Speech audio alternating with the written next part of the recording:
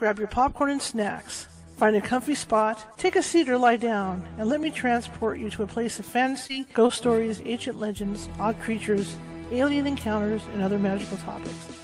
You may even decide to join the conversation. From faraway lands to your own backyard, with a small dash of pixie dust, turn out the lights and open your minds. The journey is about to begin.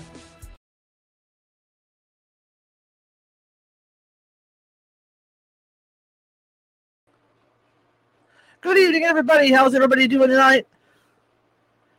I hope you said well. At least it's not as hot as it could be. Welcome. My name is Charlotte. I'm going to be your California Haunts Radio, your host for the next hour. I'm also the owner of the California Haunts Paranormal Investigation Team based out of Sacramento, California. We are 45 strong up and down the state, which means if you think you might have a paranormal problem, we can get to you. We may not be able to do it right away, but we'll definitely get somebody in touch with you. And you know why? That's because, when a lot of people think of California, you all think like Hawaii, beaches and sand and fun in the sun, surfing. Well, it's like that. Our West Coast is like that. I admit it. I used to go out there myself, hang out in Santa Cruz every summer. I was a frequent flyer in Santa Cruz. But there's also other areas, like where I live, not quite the Central Valley, I'm up more in NorCal. That's all I can tell you. I'm like in a very, very populated area, but outside of where I live, you got Central Cal, where there's a lot of farm country. You go up north of where I live, and there's more farm country. Then you get to the mountain country. You got the Sierra Nevadas, which is a ways away from me. And you've got high desert. You've got low desert. You've got all kinds of stuff. So that's why, even though we have 45 people, spread across the state, it still may take us time to get to you. But don't despair, because we will get to you. And that's because I do have mediums on staff who can call you and talk to you about what may or may not be going on in your home or business. And in most cases than not, excuse me, I just had dinner. In more cases than not, they can calm the stuff that's going on down until we can get out there. So that's how we operate. If you're looking for us, you can find us on Facebook under either my own personal name, or you can find us under California Haunts Radio. You can find me Instagram under Ghosty Gal, all lowercase. You can find us at Twitter under California Haunts. You can find us at TikTok under California Haunts. You can find us at Twitch under Cal Haunts. So there's all kinds of ways to find us if you think you have a paranormal need. We've been doing this for 19 years, so we have a lot of experience under our belt. And a lot of our team members have been with me all those years. So, like I said, there's a lot of experience under our belt. A couple of announcements is Saturday, August 19th, I'm going to start a club, and it's a meditation club. And what that meditation club does is that I'm going to be meditating, offering guided meditations 3 to 4 times a week. And it's all for one fee. It's a $25 fee for 30 days. There's 10 spots open. And I'm going to cover everything from health meditations to financial stuff, self-help stuff, everything like that. All right? But we're going to be doing that, and if that seems like something you're interested in, we'll figure out a set time to do these meditations, whether maybe it's after the show at 7:45 p.m., in the Pacific in the evenings, or maybe before the show at 5 p.m. Pacific in the evenings, so we can cover everybody on the East Coast. But this is something I thought would be kind of cool, and, just like, maybe I can expand upon those, and we get to the point where we're doing a meditation every day, But for now, I just want to focus on maybe 3, maybe 4 nights a week to do meditations. And the neat thing about this is that if you miss a meditation, I'm going to have them pre-recorded. As I'm doing them live, I'll be recording them, so you can go back for that week's meditation and do it yourself. Because of course, I'm going to do guided. They're going to be guided. So if that sounds like something you're interested in, be sure to visit the California Haunts Paranormal Investigation Team Meetup at meetup.com and check that out. It's under events. Also, the following Sunday, which is the 20th, I'm going to be teaching the second level of psychic development, and that's for people that took the first course, or people that already have psychic abilities and they want to hone in on what exactly it is that they do, whether it's clairvoyance or other types. And that's what we focus on over there, because we look. It's a 2-hour class, and I look at all the different forms of ability, and then we work with some of them and see where you might be the strongest. So if that's something you're interested in, come on over to the California Haunts Meetup again and sign up, and that's going to be Sunday the 20th. Okay? Great. Our guest isn't in yet, so we'll give her a few more minutes. If she has trouble, I'm going to go ahead and switch over to reading the next book that we read on Sundays, which will be book by Maren Muter, and I can go and call that up over at Amazon and get that going for everybody. I just want to say something about Maui. I feel very close to the people of Hawaii. I have a lot of friends from Hawaii, not necessarily Maui, but friends nonetheless. I respect their culture. I respect everything about them, and I feel heartbroken. I feel heartbroken when I see the pictures of Maui right now, especially if that banyan tree that has been there forever is gone. Oh my gosh, So I just want to send out my deepest condolences to all my Hawaiian friends out there, because this is just seeing the pictures that are coming back in and the news reports. It's just heartbreaking. And they always say Pele, the goddess Pele, when she has a volcano erupt or anything like that happens, it's done to clean the earth and cleanse the earth. And maybe this is something that she felt had to be done. Who knows? But no, nonetheless, it is just absolutely heartbreaking for everybody there, and I'm so sorry. I'm so sorry. Yeah, if the guest doesn't come on, we're going to go ahead and read the Book of Buried. We're going to start the Book of Buried Letters by Maren Muter, and I already got permission over the weekend to read this. Maren Muter's been a good friend of mine for years on the show, and anyway, so sorry for that. Okay, so the book's up. So tonight, instead of the Tuskegee Scrambler, I'm going to be reading from the Maren Muter's The Book of Buried Letters, because I guess there was another miscommunication with Linda Lou Long, and we'll just continue and I'll read. First chapter of, let me drink some water here, and we'll get on with this. I apologize. In fact, Linda and I had a conversation about 2 hours ago about confirming the time for the show. She may have got the times confused. Converting times all the time really bites. Okay, so here we go. I'm going to read from the Book of Buried Letters, and if Linda comes on, I will stop. But to that point, let's have a show. Let's put on a good show. And from our good friend Maren Muter, Chapter 1, Memory. There's nothing quite like a treasure hunt, especially when it opens a story. There was once a 4-year-old girl who emptied a large glass jar of buttons, examining them one by one. She placed them in piles, guessed which were the oldest, and pressed her fingers hard to imprint the holes upon her skin. Then she gathered them in scoops and filled her mother's sewing basket. After which, the jar accompanied her to a grove of pines where her hands dug just deep enough in the dirt to bury it. There, she said, placing a letter in the glass and tightening the lid. For most people, memories begin formalization around 3 to 4 years old. Scientists on the whole state any earlier claims memories can't truly be substantiated. There are several reasons they give. Some say infants from birth to about 4 do not have the mental capacity for a kind of autobiographical recollection of memory or storage in the first person. Some specialists studying memory in the brain say other animals also show signs of infantile amnesia. Maybe the amnesia. Sorry, I read it wrong. My bad. It's my night too. Maybe the amnesia is caused by the rapid development of brain cells, which essentially gets rid of unusable information while retaining essential information that helps with survival.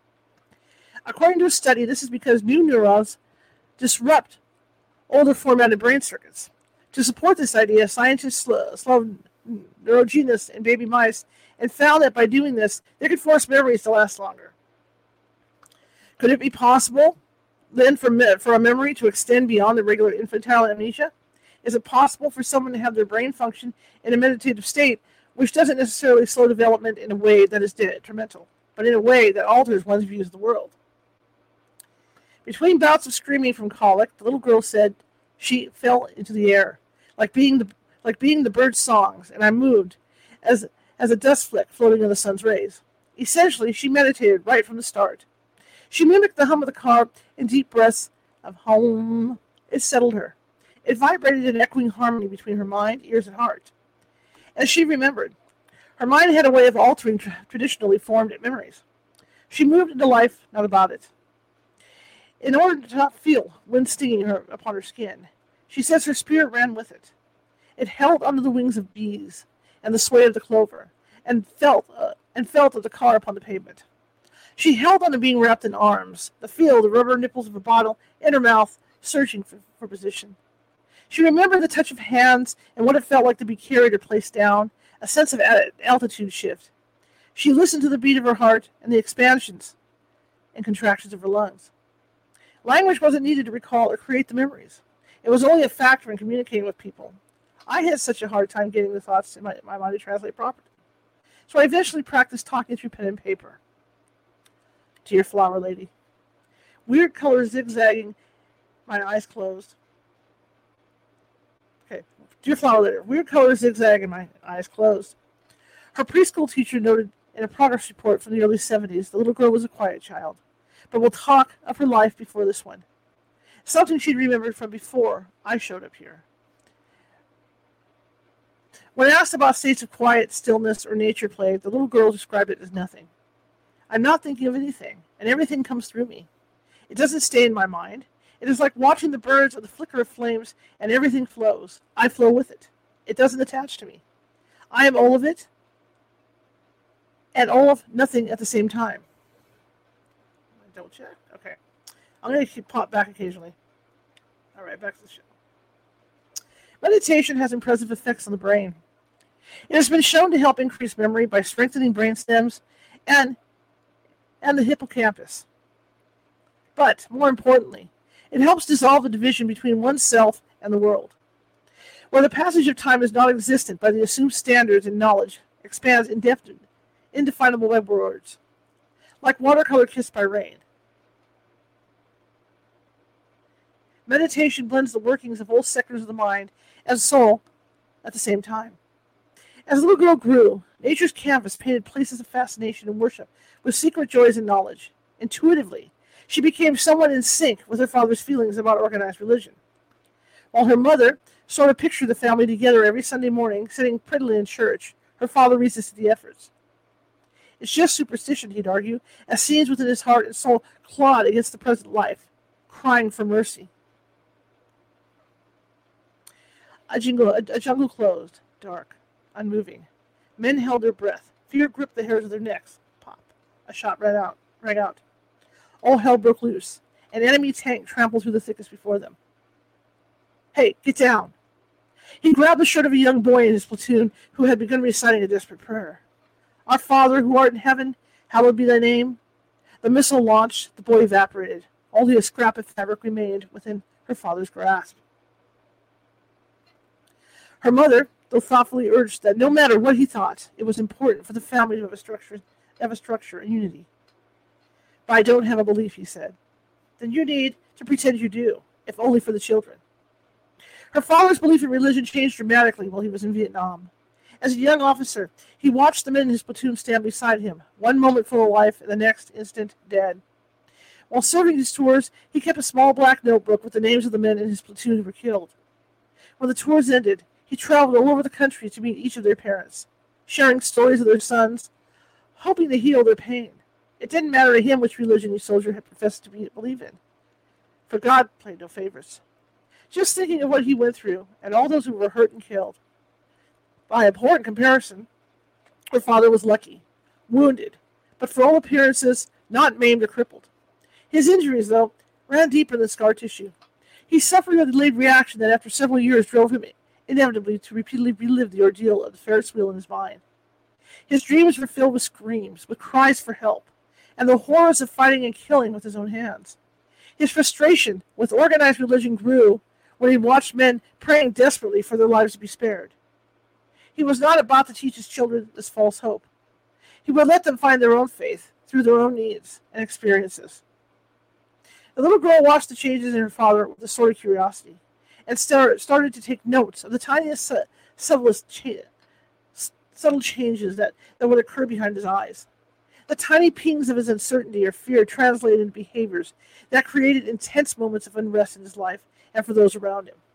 He did all he could to hold on to any semblance of a normal life. He grabbed tightly to everything he thought he could control, and in doing so, he began to tide with obsessive behaviors, developing domineering and manipulative personalities, and caught himself before violence took over. It was on a night when one of her father's episodes was ruling the silence of the house that she tried not to fall off the roof of their home in Portland. Her teeth clenched at a hold of her nightgown's hem. Let's see, her teeth clenched. Hang on, make sure I got it right. Her teeth clenched a hold of her nightgown's hem, which served as a makeshift sling to hold the glass jar protecting a blue envelope. This allowed her to use both hands to climb down the tree just outside her parents' bedroom window.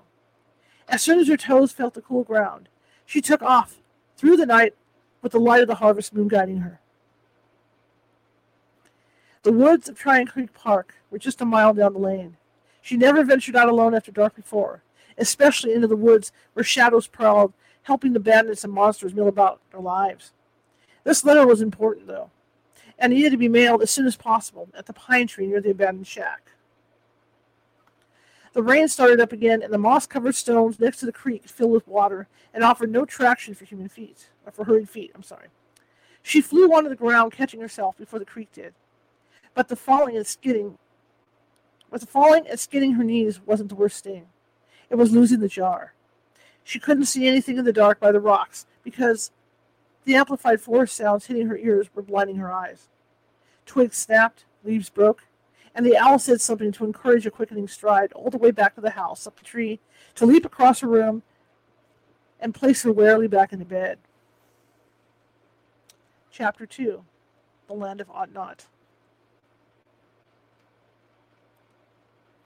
As we continue. Once upon a time, tucked deep in the woods, there was a shack. And in addition to the fairies, trolls, bandits, and shadows that were never far away, a woman lived there. Her long hair moved as if autumn and winter danced. The curves on her body were soft, and her heart was like a daffodil against the gray spring sky. On the far edge of this forest lived a little girl, and for her it was a full-time job living alone amongst the busy lives of her family. The worlds in her mind were there long before she was brought into this one full of schedules that build boxes around what ought to be done, and to keep out the ought not. But no matter how much she tried, the ought not was never far away. It climbed with the springtime ivy and sprouted through the tender flesh of autumn's ripe fruit. It scratched against the winter sky with the nails of barren trees and drenched her shoulders with the glance of summer sun. She often went to the land of ought not, as she stowed away in closets, under her bed, or in the woods, where she penned hundreds of poems, letters, and theories and mailed them, buried in glass jars everywhere she went for 13 years. Dear Flower Lady, it feels like life is kind of like a dream, and everyone has their own parts to the dream. But that everyone is in their own dream, too, at the same time I'm in mine. And they are different dreams in the same place. I used to have a ghost in my room, and there is another ghost in the room over the kitchen. I know he's there. I can feel him. And there is like electric tickles on my neck and arms and in my heart when he's near. I told my mom about the ghosts.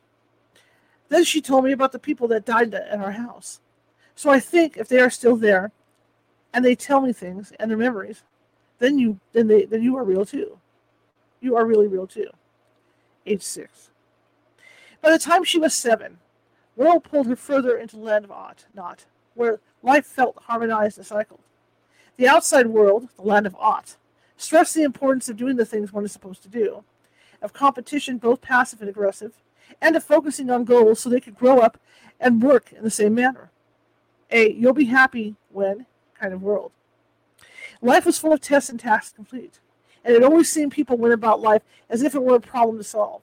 For example, rather than letting the leaves decay beneath the tree to feed the soil, they were raked and moved. Who rakes the forest leaves? She would ask every year. No one, was the simple reply. Then why do we have to rake our leaves? If the forest knows how to be a forest, don't our trees know how to be trees? She would ask as the combs continued their gatherings. A task complete. Dear Flower Lady, there is a reason life isn't just a line from start to finish. I figured it out because my day isn't a straight line. It doesn't end when I go to bed. I sometimes wait to the middle of the night to feel the page turn into the next day. But it doesn't flip or swish or anything. I just keep going, and then the birds start to sing, and the clouds are moving, and the sun comes up. I tried to feel if there was a giant's hand moving me like I was in his dollhouse game, but there were no fingers moving me. My favorite life this morning was seeing the dew on the grass and the spiderweb near the fence. Everyone's life around here seems the same, like school is a machine. I show up to learn the same as everyone else, but I cannot. Our questions have to be about what is being taught. That is the same at home. It's like an invisible fence on both sides of the road guiding us to the land of ought. Age 7. It's been suggested that folklore is based on some sort of truth, but that we live in a world where the mind is gradually closing, where tolerance is replaced with the ever-increasing belief in formalized doctrines and nihilism. One onset of these modern beliefs was marked by what is commonly known as the Dark Ages, where, unlike other periods in history, important records did not survive, leaving in many ways this era lost to history. Some say that to protect the fragile ecosystem of hallowed races, a veil crept in over the lakes, blanketed the valleys, and then climbed the Alpines to shield the mythical world from the brazen destruction of man. Sometimes, though, on rare occasions, the veil was thin enough for someone to reach through. And on the night the little girl tripped by the riverbank, bringing her jar with the blue envelope to the pine tree, that's just what happened. A veiled creature named Untel, I hope I said it right, Untel, U-N-T-L, Untel, who looked like a cross between a wood elf and a troll, watched her dust her hands and knees while leaning against a fallen tree by the creek. Her eyes moved to the jar that had flown toward the low bubbling rapids, and he decided to breach the veil's barrier to snatch it. He took it into the boulder tunnels that had become a place to house forgotten relics and secrecies. The tunnel floors were made from an ancient volcanic vent and lined in smooth onyx. Granite walls were adroitly chiseled into shelving by skilled Fey artisans, and this is where Untel placed the jar. I tried to find that jar, but it must have fallen into the abyss, or it might have been stolen. I tried to get it back to the pine, though, the little girl explained to her China doll, Kitty, as they had the next afternoon in the linen closet. The message was so important. She laid back into a pile of laundry where her focus blurred overhead. Rain began to drip from the closet ceiling as lightning rumbled over the distant hills of the Wild West, where the drifters started coming. 1,000, 2,000, 3,000. He was counting to make sure the storm hadn't decided to change its course. "Because I ain't changing mine," he said. The drifter had finally made his way to the northwestern territories from the deep south. Skirmishes and battles scarred the entire trail. Most recently, he was drafted to fight in the second phase of the Yakima War, also known as the Spokane Coeur d'Alene, Palouse War. He was tired of war and questioned the taking of lands from the native people. Now that he was released from Colonel Wright's command, he had a chance for freedom. But with so much killing and screaming and bloodshed, he wondered how anyone could find peace. That's all he wanted. No more pleadings clawing at his mind. And he set off to find a quieter life, thinking it would be best to follow the Oregon Trail to the west side of Mount Hood, because it was always really broken in. Oh, it was always already broken in. Well, the trail might have been broken in, but it was not exactly like an old comfortable pair of boots, as he quickly found out. The Cascade Mountains stood as sentries, wielding ominous weather, and provided accommodations for fierce predators. The mountain lions watched the drifter curiously while he set traps to gather pelts for bartering. Grizzly bears and black bears raided his camp, eating the food he caught, and had no problem protecting their territory. He quickly learned the smell of a bear when it lumbered his way by the sweet, pungent scent of death that coated its fur and rancid breath that dripped from the sag of its drooling lower lip. After months of hunting, the drifter had finally gathered enough pelts for a good meal and a seat on a westbound stage. Days passed in town trying to broker a deal at the trading post.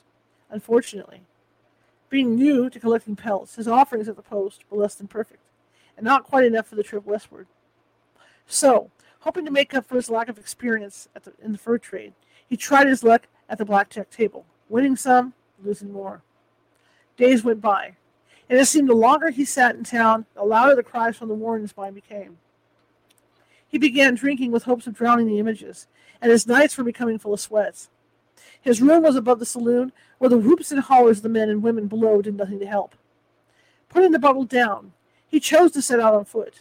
At least, when he was moving, the bayonet of war lancing his soul was yoked into some control.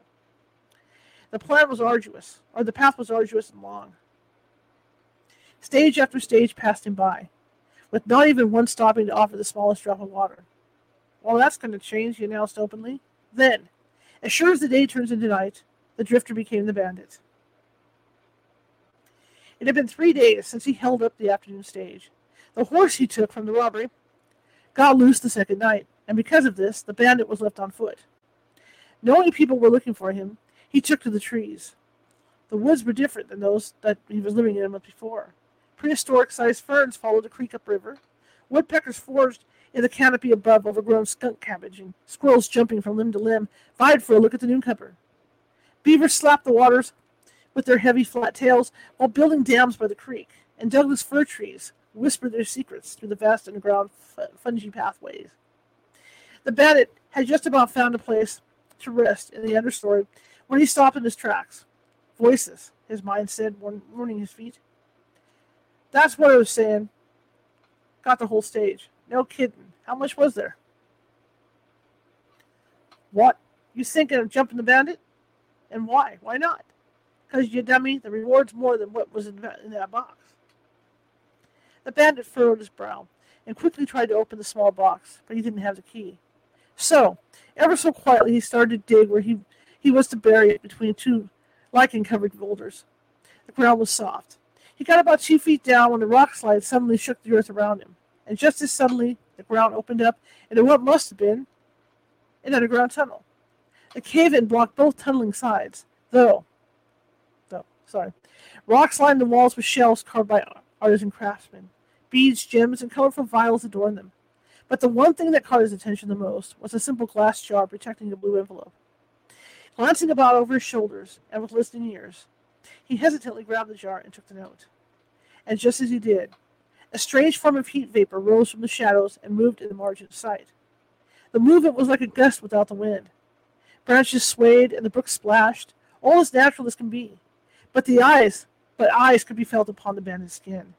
He scrambled to climb out while a warmth of breath settled upon the nape of his neck.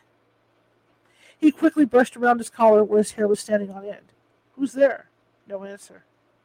I know you're there. I ain't done no harm. The air cooled with a cover of clouds as the drizzle started back up, just passing through. He clambered up the newly formed embankment, using Ivy as rope, pulling with all his might. Whatever it was closing in. He could feel it, and he ran. Are you kidding me? The bandit thought to the god above when the men looking for the reward saw him. Hey, you, one of the men called out. Hey, you okay, mister? The bandit groused under his breath and kept running. That's him, the bandit. The man tugged on his counterpart's sleeve. Mud sloshed underfoot, causing the bandit to skid over exposed rocks. He fell. And the men just about had him. That's when he threw the box from the stage to make his getaway. He ran until he couldn't run anymore. Another day of slower running and rain passed before he found the old shack and bunkered in for the night. The next morning, he was starving and had to find something to eat, so he left. Chapter 3. Fairy Tales and Magic Spells. If you guys like what you hear tonight, please be sure to hit those smiles and like buttons and all that good stuff, and that goes for you guys over here on Facebook, you guys on YouTube, and be sure to leave comments, and that'll help me with the algorithms. It'll push us up further with the algorithms and things like that to get us out to more people, because that's what we want, is to distribute and have more people listen to our shows. Okay, so help me out with that, and also if you've done so already, please be sure to subscribe on YouTube, and please be sure to follow on Facebook. And we continue Chapter 3. Fairy Tales and Magic Spells. Let me grab a drink here. Gonna have a little drink. It's water.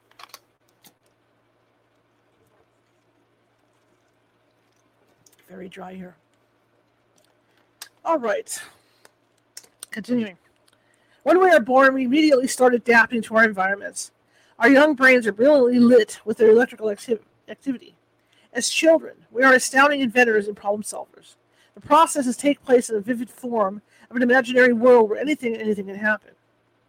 Our minds play out situations in the form of virtual reality. It's kind of like when you go over a conversation, you come up with a response. I should have said. With children, that thought process plays out constantly, where sometimes the I should have said shows up before the conversation is tested out in the physical world. Like the tangible world, the mind's virtual reality is not always a peaceful place, and the imagination is limitless. The little girl watched as the family she once knew began to die. As most people do when an unexpected change occurs, she looked for a trigger to the change, a time or event that could be corrected to bring back the family she once knew. As she looked back, she found the changes were already underway long before she showed up in this life. All the lives are connected. All the things that happened were setting up for now, and that means the future was already set up too.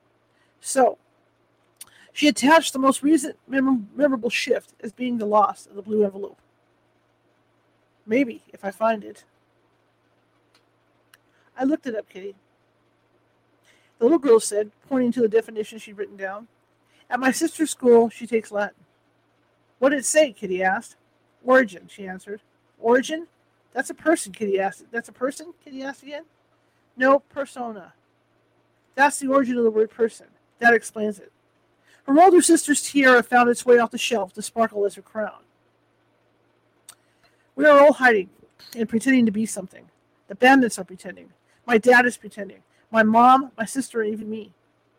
Her sister opened the front door, which hurried the tiara's return as feet slid over the bare oak floor and jumped to the soft carpeting of the hallway, taking her with them. You see, she continued, we are all pretending because we don't know who or what we are. I don't get it. I just am, Kitty said. Yes, because you don't have to be anything because you already are. You already flow in the hum. Kitty sat on the yellow canopy rungs watching her climb up. I mean, you are part of everything. You are loved like the Bahama. Oh, I'm sorry. What am I reading today? You are loved like the Brahma we read about in the National Geographic. The little girl explained. But people pretend. In the woods, she and Kitty pushed the rickety wood door of the shack open. Thick dust littered the floor, cobwebs scrawled across the ceiling, and a single shelf held dated books full of must and mold. Her fingers ran slowly over their bindings. Goosebumps flocked her arms as she pulled back the book from its place. 1926. That's how old this book is, Kitty. She read the binding. My Antonia. She pulled another book down. Here's one. Originally published in 1892. And this edition is dated 1919. The Diary of a Nobody. She replaced the books to the shelves after wiping down the dust marks. This is the fireplace the bandit warmed up that night. He stumbled upon it. He took his jacket off to let it dry out over the back of that chair. She bent, looking under the chair. No blue envelope. No blue envelope, she said, scanning the room for what seemed like the millionth time. She went to work dusting and sweeping the small space. We can light a fire here, but first we need to check the chimney. That is what my dad says we have to do before we start having fires every year. Soot fell like a blizzard from shoving a broom handle over and over again up the stone flue. Looking like a scullery maid on a bad day, the little girl made her way home and snuck upstairs to the bath. Soon the porcelain tub looked more like a coal bin, smudged in oily, sooty smears. Whoops.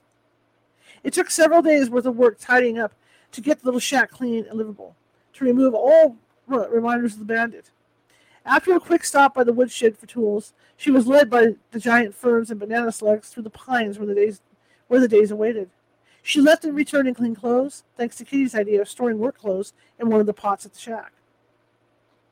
Kitty, if you think about it, we are all a nobody. We're all part of the hum.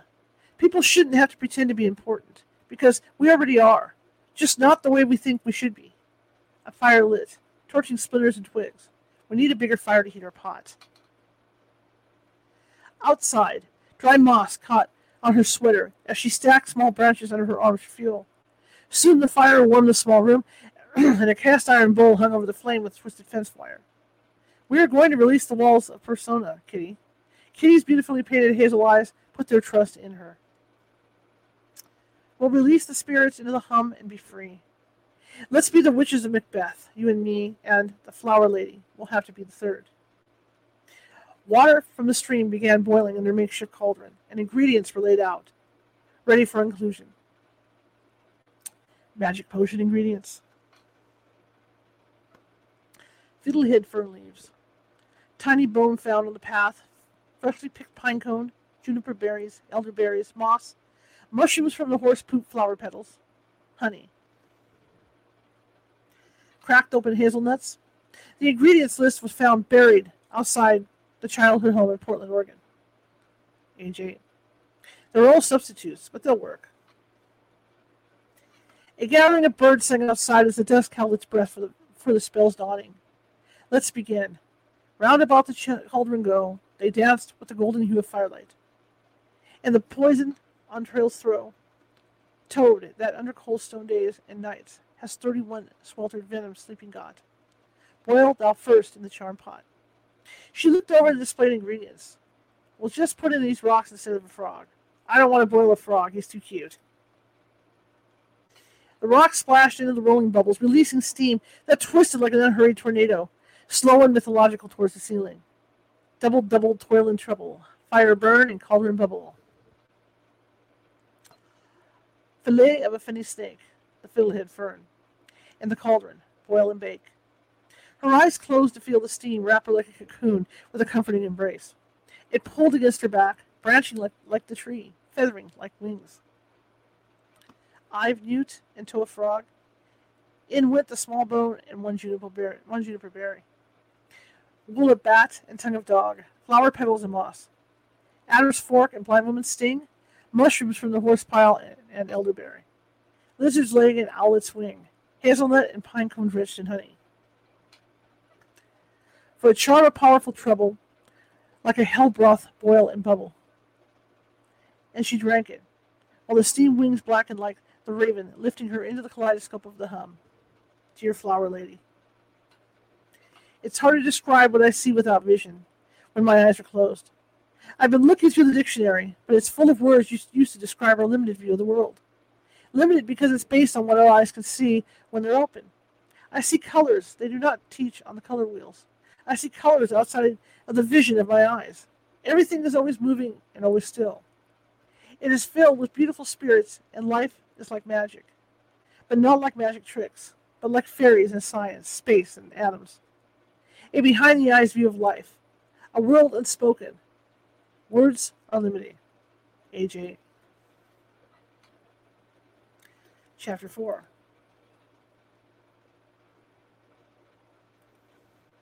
The bandit meets Untle and the puppeteer. The bandit saw smoke billowing from the chimney when he got back from getting food and slunk back into the shadows of the dense forest because someone else was already at the shack.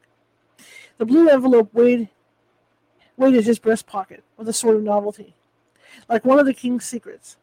He took it out again and read the front. Do not open until it is time. He stuffed it back into his pocket. Well, might as well get going and find that sinkhole again, he said to himself after he couldn't get back into the shack for another night. It was not yours from which you took. Return the envelope to the brook, a raspy voice said, surprising the bandit. Who said that? The bandit looked around. Stop your fooling. He wanted to run but was paralyzed in place like one of those frozen-in-place nightmares. I ain't got... He felt eyes tickling the delicate hairs on the back of his neck. Step out so I can seize you. The brush rustled in a thicket of giant ferns. I hears you. Come out, or... A pair of large, furry green ears stood like that of a dog, listening curiously before the rest of his body emerged. This is better, now that you see me? Go back. I changed my mind. Get back. The bandit wasn't sure that Uncle would do. Wasn't sure what Uncle would do. Don't step any closer or I'll... You'll return what you took to me. The elfin-like creature stepped out from the ferns. Long fingers pointed at the bandit from hands that barely peeked through the sleeves of the brown felt jacket. The bandit backed himself against a tree. Don't come any closer, please, whatever you are. Excuse my allergies. His eyes squeezed shut. I swear, I was just going to return it. He reached into his pocket. I got it right here. Well? Until asked with his hand out for delivery. No, it's right here. Just give me a sec. Trembling, he searched desperately for the envelope. You lost it? Little saucer-like eyes doubled in size. Where is it? I swear it was right here in my pocket. Where is it now? Uncle asked. The shack. Must have fallen out in the shack. I took a rest. The bandit acted out his movements. Jacket over the chair, lit the fire, lay down to sleep. Must have fell out. Half stumbling and crawling, the bandit ran off. I'll get it. Candlelight flickered from the shack's windows against the dark sky like a painting you'd see at a museum where the smoke billows and the full moon sits above as if holding an invisible syringe to a marionette, which is the life below. From the trees, you could almost see the puppeteer playing as the family sat and ate supper. The bandit's mind had continued running without him. How was he to get inside and have the chance to look around? I'll just knock. Maybe they'll feed me too, he nodded to himself. They ain't got no reason to be suspicious. He stood, pulling himself together, but not enough to ready him for the unexpected clammy touch of the shadow creature, with breath licking at his earlobe. The blue envelope. You took it. I want it, the breath whispered. I want it. The bandit looked but saw nothing. I don't got it. Whatever the shadow was, its cold touch ran like a finger across the bandit's throat, threatening. You will get it and give it to me. What's in it? What's in that envelope? The invisible breath chilled his bones. Now, it said. Panicked, the bandit looked around. He just needed into the shack, and, for the untold time in the last few days, he stumbled forward. The man inside refused to invite him in for supper.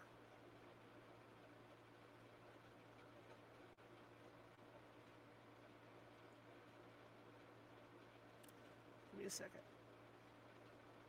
Okay. Word's been spreading of a bandit, and I just can't risk my family tonight, mister. It's been a long day. Maybe in the morning you can join us for breakfast. The bandit slipped on the stairs going down, landing hard on the dirt. He couldn't go back into those woods without the envelope. That's when he saw the hatchet, leaning against the fire logs, dusting his knees off.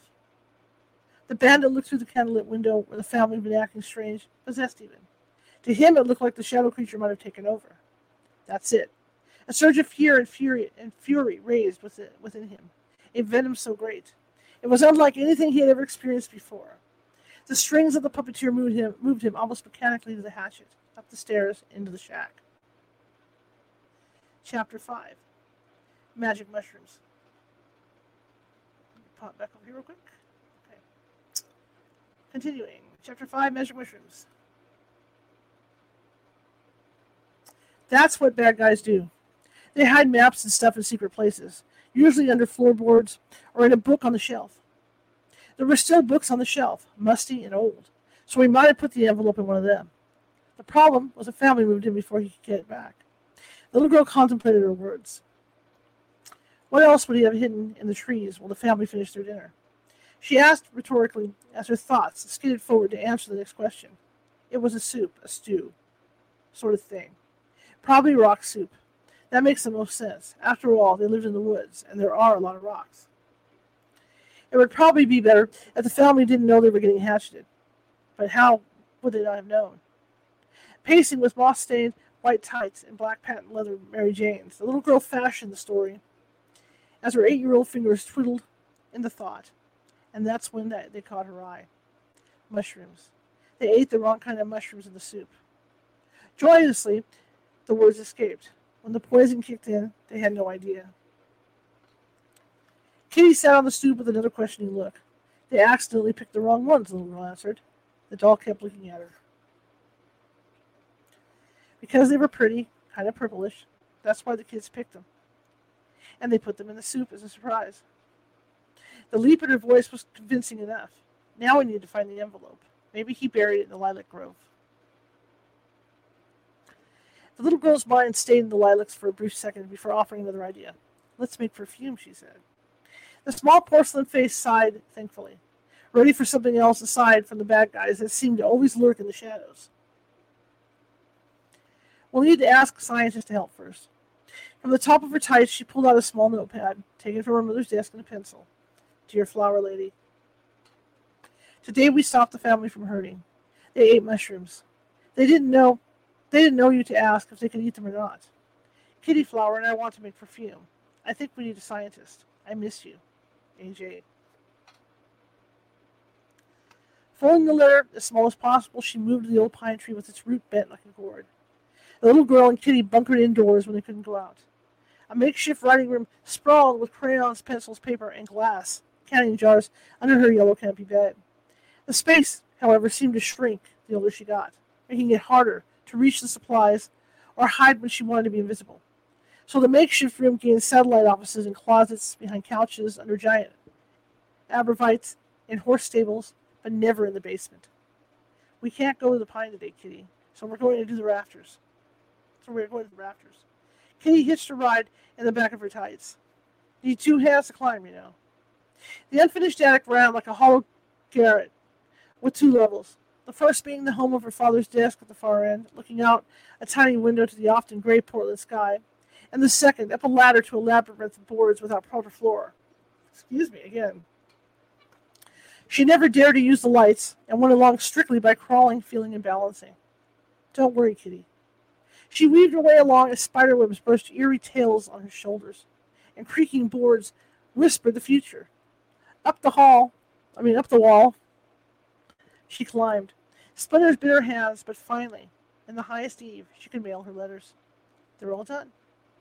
A chill sitted around the quaint cottage, also referred to as the shack. It painted the spider's web with ice and kissed the grasses with the frost before the late morning sun peeked out. After stoking the fire to warm her tea, the flower lady emerged with a basket around her arm, the way lovers stroll through the park. She greeted the edge of the woods where the deer were already snacking on blackberries. Good morning, the flower lady said. Shall we check the mail? Daisy the squirrel scampered over to the pine tree's secret mailbox with harvest-filled cheeks. Ah, we have a letter. The flower lady's voice was like harmony, beautiful like the stony brook. After reading, she refolded the parchment to place it back in the jar. Everyone, I have news about the family. The forest paused. They're no longer hurting. They have moved on, and our cottage is rid of the bad guy. The posse caught him. The gathered creatures cheered. It seems, however, the little girl needs a scientist, one that studies plants. A blue jay followed her to the windowsill where the sun tea was brewing. So today we're not making pies, but a loaf of bread. Every day, always every day, she had tea and pies and cookies waiting for the rare passerby. Soon the scent of baking bread wiggled its way out of the wood stove. It glided through the meadow and slipped between the branches to the trail below. Chapter 6. In fairy tales, time amalgamates. Almost 100 years ago, a new field of physics was discovered, quantum mechanics. Physicists Max Born, Werner Heisenberg, and Edwin Schrödinger, Schrodinger, created objects of the quantum world. And according to quantum theory, these objects did not move along a single well-defined path. Instantaneously, they take different paths and end up at different places at the same time. Right now, this theory pertains to the tiniest particles, which can also be present in a single event in innumerable ways. But I believe larger objects, much larger objects, which are made of these tiny particles, can also branch off.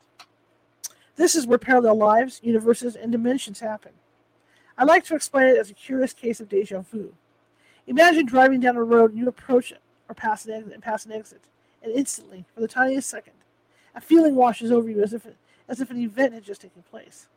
Maybe a flash, a vision, or an eerie sense of feeling that took you to the exit even though you're still on the main road. Our mind is programmed to follow only one of the trajectories, leaving us to believe we're on a seemingly singular path. The particles, which are part of us, that took the exit actually have the same belief that they are on a seemingly singular path, thus creating a parallel existence with a completely different trajectory. Finding the letters buried by the little girl wasn't so much a parallel as it was a curious case where the past, present, and future of one of these paths coverage. Past, pre-letter, or the writing of the letter. Future, post-letter. Present, the finding of both sides. Dear flower lady, only transiently does our spirit reside in the body, while weaving a kind of French braid, where time, events, and choices converge, and where bits of our spiritual matter entangle again and again, before, after, and during our mortal experience. Age 9. It puckered. The air puckered and sparkled around a set of stray granite boulders. Marmots stood for a second of curiosity before scurrying home at the sight of his ungraceful entry. Brushing his knees and shoulders with the flip of his hands, he reached for a small transmitter from the pocket of his brown tweed jacket.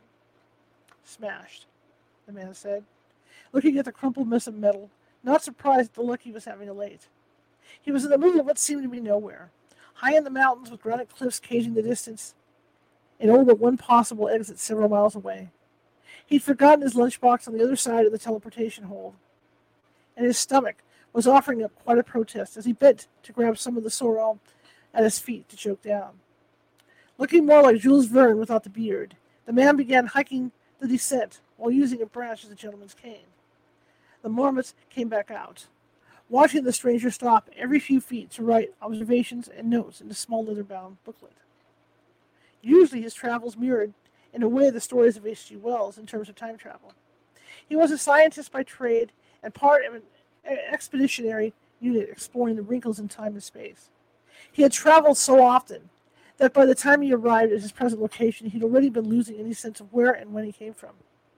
He'd learned to live in the now, in the precise moment, and to absorb and blend patience in the undulating and unpredictable pace at which his life moved. It was through a wrecked stone wall that his unexpected gateway traversed. His last recollections before stepping through the vortex were of what looked like a hidden garden in the distant end of a sun morn. And now, without the means of proper communication, he had to make the most of where he was if he were to survive. So, he set out to find his bearings. Several days took away the distance from where he started to the creek below and introduced him to a new travel companion, one that looked somewhat like an Irish wolfhound. Weeks found the man and dog exploring forests and mapping the expedition as their own cartographers.